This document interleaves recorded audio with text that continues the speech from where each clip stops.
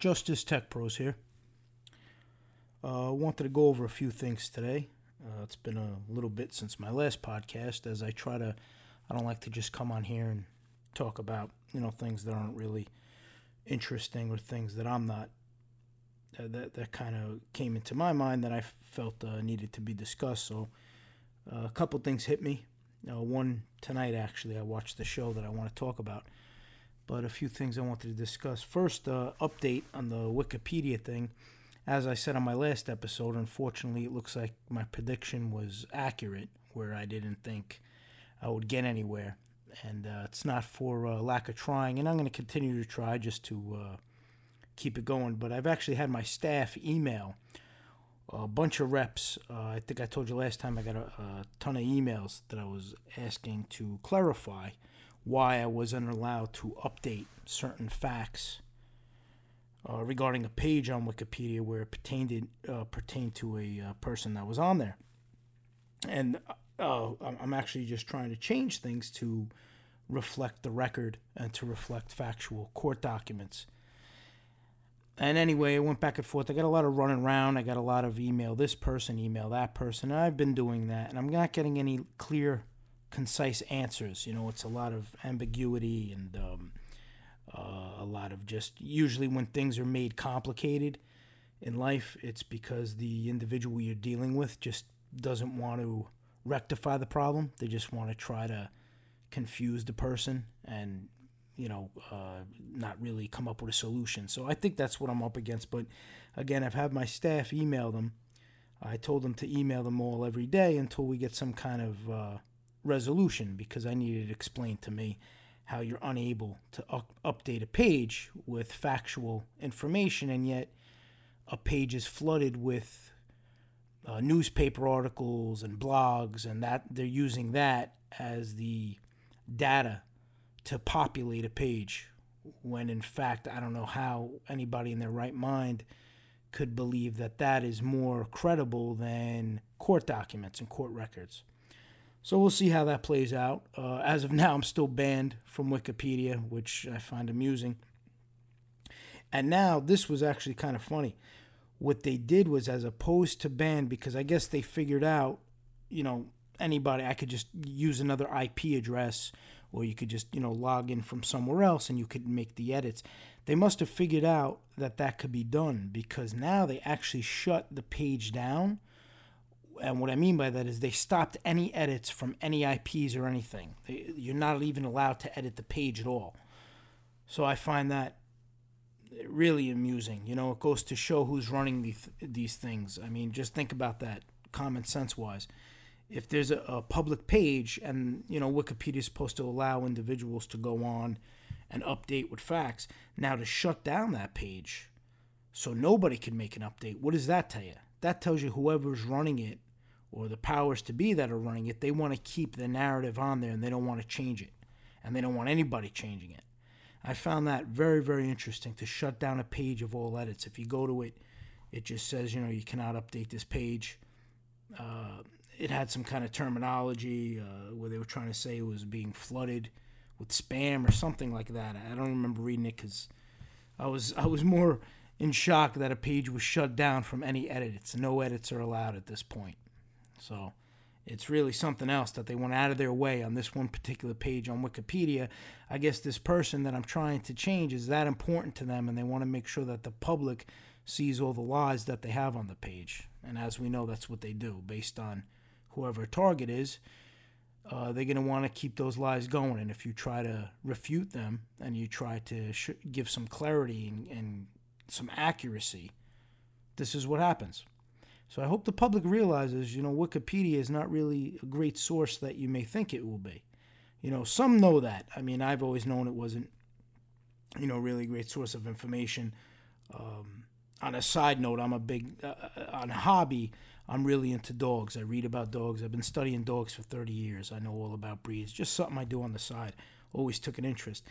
And the information on dog breeds on Wikipedia is way off, and on dog history, and it's just way off. So I never really, using that as a gauge, I always knew it was never really accurate. But I had no idea that it was run on this level when it pertains to individual pages, when somebody who may be high profile, and if you try to update it, how it's regulated. I never realized that. And as I talked about, I started Googling it a little bit and searching about it, and I'm not the only one who faced this problem. There was other high-profile individuals who faced similar problems when they tried updating their page, and also for those, I guess, that they're promoting or those that they want to help, whoever runs Wikipedia, they actually do the opposite effect. They remove any defamatory comments or any negative press or negative information. I was just reading a big article about that, and I tell you, it just goes to show you how these things are run, and the public needs to be a little bit more aware and wake up a little bit and understand what's being done right in front of their eyes, and not be a flock of sheep and just go in line with everything that happens. You got to be free thinkers, and you got to question. Without questioning things, you just kind of fall in line, and I think that's what a lot of people are scared of, especially, those in power. They don't like free thinkers, and they don't like those who try to think outside the box. They want everybody to believe whatever they're selling, and to buy whatever they're selling, and to believe whatever narrative they're putting out there. So this was a bit of a lesson on the level of Wikipedia, on that level, because, again, I never looked into it. I was never that vested. I was never that interested. And I was surprised in that sense, although I shouldn't be. At this point in my life, nothing should surprise me when it relates to things like that. But that surprised me a little bit. I got to be honest. So anyway, another thing I learned that was quite disturbing that I didn't know. And again, I've been in business since I'm 19 years old, and I'm 43 now. So I've seen a lot. I've done a lot. But I've just last few years I got involved in the legal aspect of things when I opened up my litigation company. And what I learned, I was having an in-depth conversation with an attorney. And I'm sure a lot of people aren't going to be aware of this, because I find it very odd, and it doesn't really make sense to me. I can't wrap my head around it. When you go for sentencing, a judge, in order to sentence you, a judge is allowed to weigh even counts or crimes that the jury acquitted you of. The judge could actually take that into account and weigh that into your sentencing. So let's say you were acquitted of, you were found guilty of 2 crimes. One was for bank robbery, let's just say, and one was for assault. You were acquitted of the bank robbery, but found guilty of assault, and now you go for sentencing. The judge could actually factor in if you would have been found guilty of the bank robbery into the sentencing. And I needed a lawyer to explain that to me, because, again, logically, that made zero sense to me. How could a judge just dismiss an innocent verdict, a not guilty verdict, I should say, from the jury? That's basically saying, the judge could just knock that out and give you a higher sentence based on everything you were charged with. And the attorney told me, yeah, that's what can happen, because a judge in sentencing works differently. They go by a preponderance of evidence as opposed to guilty or innocent beyond a reasonable, guilty, I should say, beyond a reasonable doubt. So there's a lower threshold. So a judge could disregard, in simple terms, a judge could disregard a jury's verdict of not guilty, because they have to have a higher threshold. So the jury had to believe somebody was not guilty. They were not guilty beyond a reasonable doubt. So they then found the person not guilty. A judge, on the other hand, during sentencing could just go by preponderance of evidence. So the prosecution could submit in their sentencing recommendations, they could say, Your Honor, even though at trial this person was found not guilty of this charge, we would like you to consider it due to the preponderance of evidence in your sentencing decision. So when the prosecution puts in a sentencing submission, they could actually refer to that count that you were acquitted of and disregard the verdict and just ask the judge to rely on it when he or she contemplates your sentencing. So if that charge that you were acquitted of holds a high sentence, the judge could still use that and hit you with that. And again, when I got involved in this, I remember telling somebody, I said, you have to throw all logic out the window, because things that would make sense to me on a business sense, on a logical sense, on a common sense, you got to throw it out the window. Because when you hear these things play out, any rational person would realize that that's a huge disconnect. That's a huge problem, and it just doesn't make any kind of sense whatsoever, So I just had to share that because I found that so confusing, and it was a learning experience and something I didn't know. Because on my end, again, what my firm does is we focus more on the discovery side and the evidence side, and helping the attorneys build the case and the investigative side and prepare for trial. But now this is the first time that we're dealing with an appeal and following up with the case after the fact. So going through the motions, and now sentencing's coming up. And when I saw the prosecutor's sentencing submission, and I saw that they were referring to crimes that the defendant was acquitted of, and they're asking the judge to factor it in anyway into her sentencing, it blew my mind. I was like, what are they doing? This person was acquitted of this charge. How could they now ask her or, to factor that in? And long story short, they can. And I was, again, I was trying to apply common sense to something that it doesn't apply. You got to throw that out the window, because this is just how it works, and even the lawyer was telling me when he became a lawyer years ago, he's an older gentleman, and he said he couldn't believe it either. He found it just as shocking as I did. So we had a long conversation about that, and I'm sure I used a lot of explicitives when I spoke to him, and I wasn't too happy about that. And, it's just another way that they kind of angle around to get what they want. Another tool they could use. And it's disturbing when you think about it. All these tools they could use to circumvent what's just. It really is. So tonight I was watching this show, and you got to start watching it. It's called Outcry, and it's on Showtime. I think it's on every Sundays, because I think tonight was the premiere.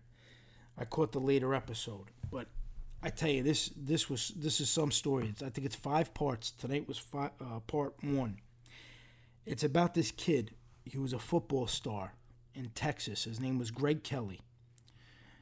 Now, this kid had everything going for him. He had full scholarships to every college. He was a phenomenal football player in Texas, and he had offers from 3 different colleges, big universities, full rides. Unfortunately, this kid winds up getting accused of being a pedophile, which, as you know, how I feel, or any human being should feel about it, it's the lowest of the low. But I think something that's horrible and wretched is to be accused of something so god-awful when you're innocent. I can't think of anything else to be accused of that's worse if you didn't do it. I mean, there's nothing worse to be accused of. And this poor kid was 18 when he was accused of this. Now, everything was stripped away from this kid. They obviously lost all his scholarships. So I'm watching, in episode 1, they show how this kid went to trial. And unfortunately, he was found guilty. Okay. Now, all they had was 2 kids. They had 2 little kids, and obviously something happened to these poor little kids. I mean, it was terrible. But, the kids one of the kids wound up recanting this story, so we really only had to deal with another child, the testimony of another child, and that was really all the evidence they had, the child telling the parents, and then the parents going forward. And what's scary is obviously, the kid had the wrong individual, because this poor kid was abused, and it's god-awful, but he had the wrong person. These kids all stayed in a daycare. This lady ran a daycare out of her house, and this individual, Greg Kelly, the football player, was staying there because it was close to where he played football.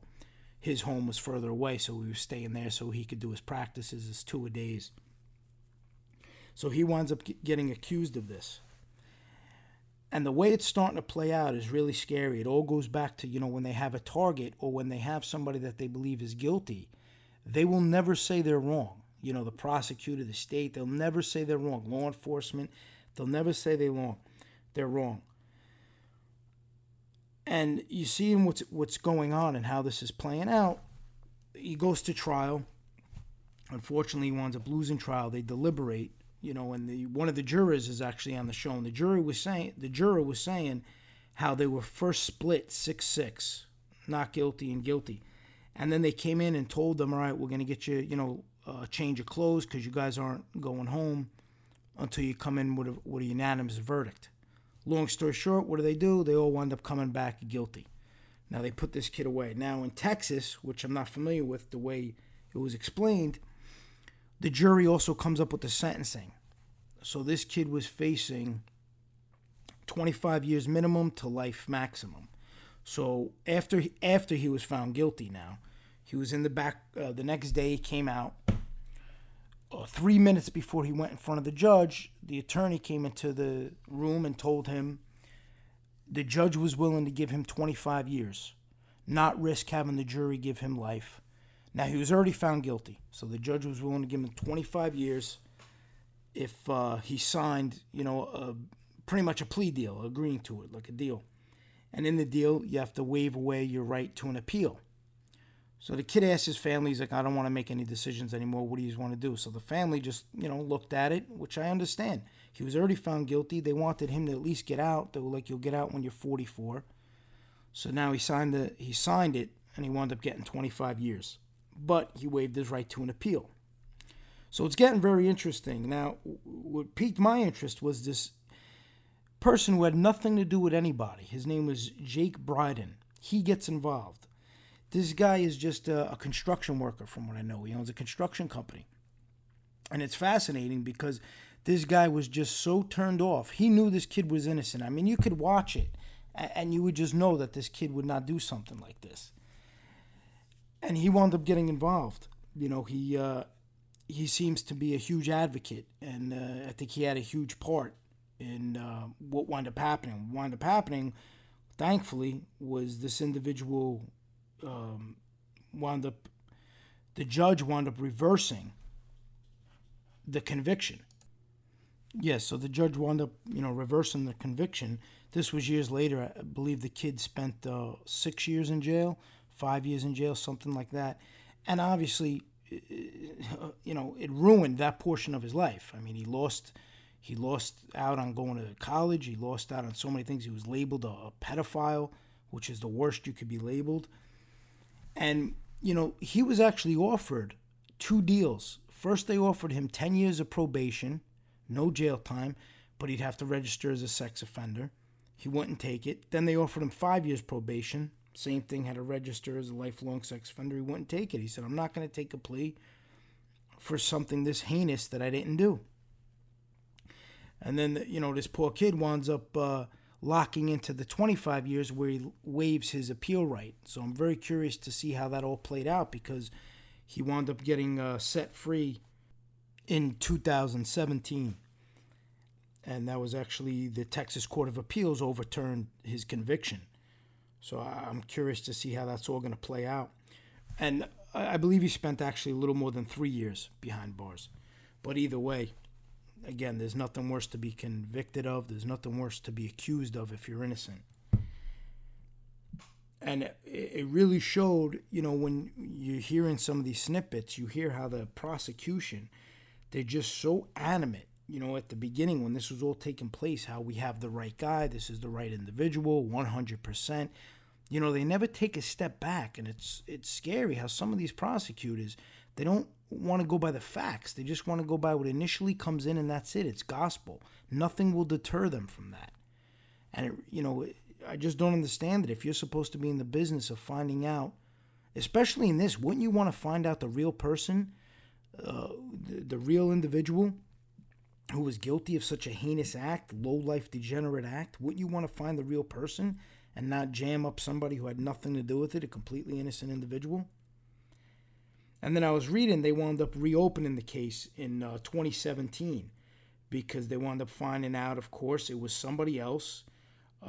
It was the guy, I believe he was a friend of this Craig Kelly. And this individual, he talked about it when he was away. He got picked up for something else and he was in jail. And apparently he was talking about it in jail. It was drug charges.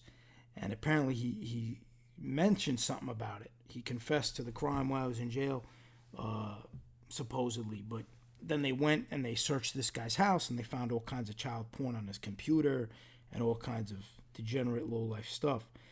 So it was, this was like the individual that unfortunately abused this poor child. And yet he got away during this time, and this kid, Craig Kelly, was the one suffering in the meantime. And now he's out, and this kid's going to have to rebuild his life. I believe he's like 24 now, and he's got to rebuild his life now after getting hit with something so horrible. And the more you dive in and you start hearing about all these different things and all these people who are innocent and put away, it just gets worse and worse. On the same show, they talked about a guy named Michael Morton. And again, the overzealous prosecution, they had a bandana. And this guy was accused of murdering his wife. And they had a bandana, and they refused to test the bandana for DNA. It's incredible. They just refused to test it. They put together a case. This guy was found guilty. They didn't test the bandana for DNA. He wound up doing 25 years till they reversed his conviction because the DNA on the bandana wound up proving him innocent and implicating another man. So imagine that. This guy, he went away in 1986, and he did 25 years in jail for the murder of his wife, which he didn't do, all because they wouldn't test the bandana for DNA. I mean, what would be the reason behind that? I'm sure they made up all kinds of reasons. I'm just summarizing here, but that was the bottom line. They didn't test it. They had it. They could have tested it. They could have figured out right away if this guy was the killer or not. Now, I'm sure they made up all kinds of nonsense reasonings of why they didn't want to test it. But if it goes back to, like I was saying, if you're truly after the truth, why wouldn't you want to test something like that? If you have some kind of concrete evidence, wouldn't you want to exhaust all efforts to make sure you have the right individual, that you send in the right person to jail? And the more you start surrounding yourself with these different cases and you start diving into them and you start really opening up each level of the justice system and you start reading about people who were affected and who were convicted, wrongfully, Facebook is really another good source for getting inside stories. I'm not a big social media guy. I only use it for business. I use it a lot for groups to learn about topics. As I mentioned earlier, I'm into dogs, and there's a lot of good dog books where you can learn about different types of breeds. And it's great for that. I don't really use it socially, but for those kinds of things, there's a lot of groups for the wrongfully convicted, people who did time and are now out, and it's just endless cases. And it's a broken system is the bottom line. And you see these things play out. And when you look at it all from the outside looking in, and you start to see how it's all pieces of a puzzle, when you talk about the Wikipedia that I spoke about and how that plays a little factor, and how that plays a factor, it influences people. It influences jurors. It puts out a false narrative. Then you get the headlines before a case or while a case is going on. You get the media involved. You get people painting defendants guilty before they're even charged, before they're even arraigned. All these things, it's like one big machine. And that machine pumps all these different things out from every different angle. And then you wonder, well, how could the jury find people guilty? Well, that's how. It goes back to what I was saying about being a free thinker. When you have to learn to disregard that stuff. When you're on a jury panel, you have to try to be fair. You have to try to not fall for all these tactics. And as we know, all the people who were wrongfully convicted, they fell for it. They didn't see through it. either because they didn't want to, or they didn't have the intelligence to see through it, or they were lazy. I don't know the reasonings, but I don't excuse it. You're a juror. You have a responsibility. You're not excused if you get it wrong. You should have got it right. You should have took the time to get it right. I don't care if you got to stay in that room overnight. I don't care if it's hard. I don't care if you're arguing. I don't care if you're the only one out of 12 jurors and it's 11-1 against you, but you know somebody's innocent. Don't break. Don't just give in to go home. You hold somebody's life in your hands. That's a very, very important responsibility. You don't really get much more important than that. And to take it so lightly is a problem. And so many got it wrong. When you look at all of the innocent people who were behind bars, where now, thankfully for DNA, they're coming out, or now on appeal, things that were done wrong, everything starts to surface. You think of all the times these jurors got it wrong. There's a problem not only with the justice system, there's a problem with the jury process. These jurors are just not educated in the sense that they don't know what their responsibilities are because they're not following it. They don't understand what reasonable doubt is. They don't understand that you're not supposed to convict somebody because you may think they're guilty of doing a crime, but not the crime they're being charged with. They're not functioning as the way they were intended to function when the Constitution was put together. They're just not doing their job. They're not following the guidelines. And that's a problem. There has to be a way of making sure they do.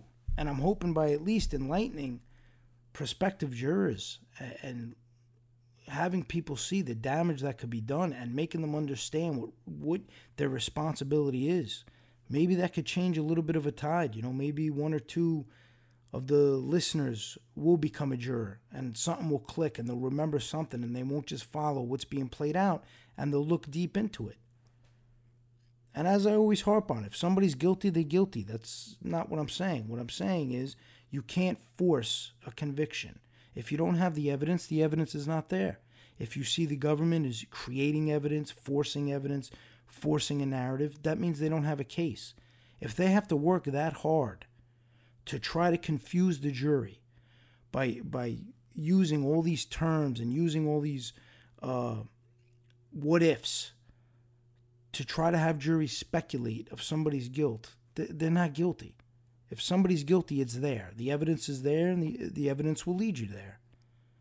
But like we talk about in the past, to bring an informant after informant who's lying, who never met somebody, and want a jury to render a decision of guilty, and then they do that, that just tells me, none of these jurors have the education, have the intelligence, or have the backbone to stand up for what's right. And they don't understand what their job is. They don't understand what their role is. And, out of all this craziness going on, a lot of it, I don't agree with, but the theme I do agree with is there's a problem with the system. There's a lot of corruption, and there's a lot of things being done wrong. And those type of people are the ones who should not be involved. Should not be involved in law enforcement, should not be involved in the legal system. Anyone who's corrupt, anybody who's not there to do their job, and anybody who's not going to go by the law, they shouldn't be involved. That's really what this whole thing should be about. It should just be about getting rid of the bad and keeping the good. Those who are doing their job, it is what it is. They're doing their job. That's all you want, a fair trial. You want things to go fairly. You want to have your day in court and be judged by a jury of your peers. We don't want all these things to be so hypothetical, and not a reality. And unfortunately, it looks great on paper. It sounds great. When you walk into the courtroom, you see all these quotes and all these sayings of how justice will prevail and how Lady Justice is blind. And it's just not a reality. It's just not. It's a false sense of security that we try to give ourselves to believe that's how the system works. So when someone is tried and found guilty, they're guilty. That's it. No mistakes were made. And that's all it is. It's not real. That's not really how things play out. And until you start understanding that, nothing's going to change. People have to start acknowledging that there's a problem And we as the people are part of the problem, because when we have the opportunity to rectify things and to sit on a jury and to make sure the individual in front of us, the defendant, gets a fair trial, and if we don't do that, we're part of the problem. We're adding to the system. And none of that's going to change until mindset changes and until the right people are in the right positions of power. You know, you want fair judges, you want a fair prosecuting team, you want fair law enforcement. That's the only way this thing works. Now, can it get there? Yeah, eventually it could get there. It's not going to be perfect, but it could be a lot better than it is now. Because I see it on all ends now. It's just, it's not working. Too many innocent people are being found guilty. Too many agendas are being served. Too many people are being selected as targets. And then by all means necessary, whether they're guilty or not, they're going to have to go through the system simply because they were put up on a board one day and the powers to be decided, let's get this guy or this girl. That's really all it boils down to. And then they build their case around that. And that's a big problem. No, that's it for tonight. Again, watch that show. It's called Outcry. It's on Showtime. It's really interesting. Also, we're 8 away from 5,000 subscribers. Honestly, I didn't think I'd get to 5,000 subscribers. I'm surprised and humbled and excited about that, because at least people are listening. People are liking what I'm doing. And I got a few ideas for the show. I'm actually going to be doing an interview soon with some repeat guests that I had on previous, some forensic experts.